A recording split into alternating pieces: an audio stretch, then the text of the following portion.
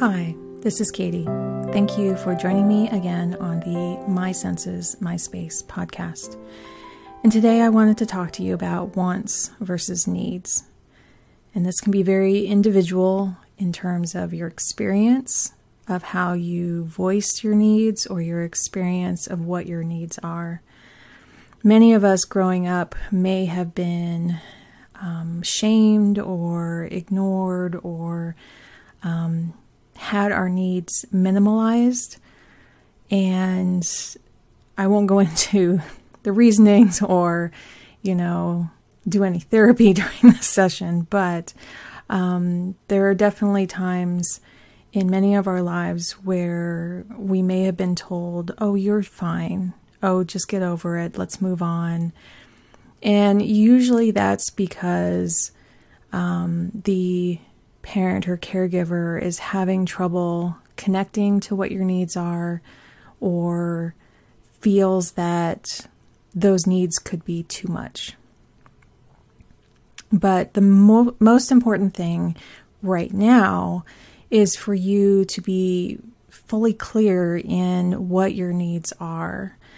And sometimes that can be kind of hidden. Many times we can be like, oh, I know exactly what my body needs. I know exactly what my mind needs. I know what kind of supports I need. But sometimes we don't know. It could be that you're an introvert and you need more time away from people to be able to process things.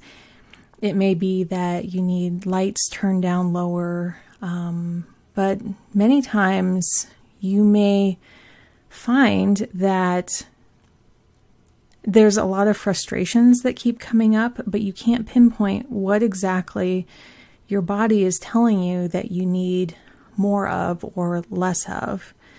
And that can be very difficult. It can be thinking that, oh, it's the other people that are just always, causing these frustrations. And it could be. It could very well be. But there also could be some needs that you need tending to. And usually to tell the difference between like a want and a need, a want is something that may pop up in a certain circumstance, with a certain person, with a certain environment. Maybe you're not in that environment or around that person all the time, but that the idea pops in your head of, okay, this is what my body needs, but it can dissipate over time. Maybe you're trying like a trial and error of like, hey, if I have, a different chair, it will help me. And then you find out that that's not quite what your need is that needs help with.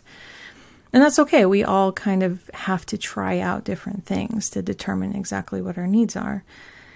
But needs stick around. Needs are things that stick around. They don't dissipate. They don't come up and go, oh yeah, I need to buy this one type of organizer because that's going to fix everything. And then you realize that your brain doesn't quite work with that way of organization.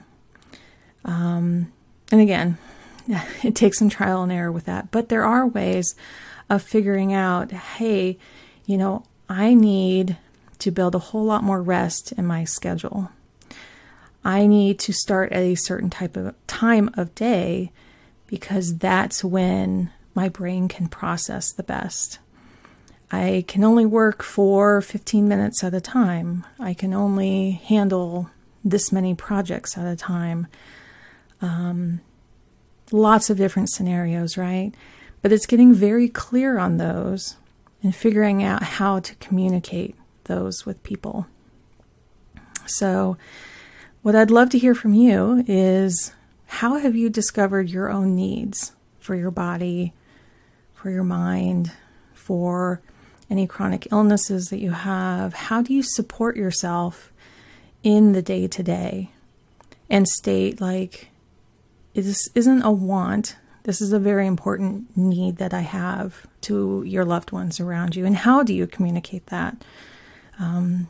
Just in one of my recent newsletters, I talk about, well, there's many different modalities in communication. besides you can talk to somebody, you can write them a letter, you can write them a note, you can leave an audio message, all these different modalities that are unique to how you can ask for more support. So I hope that kind of gives you a little bit of insight into what a want is for you and what is a need. So thank you for joining me on the My Senses, My Space podcast.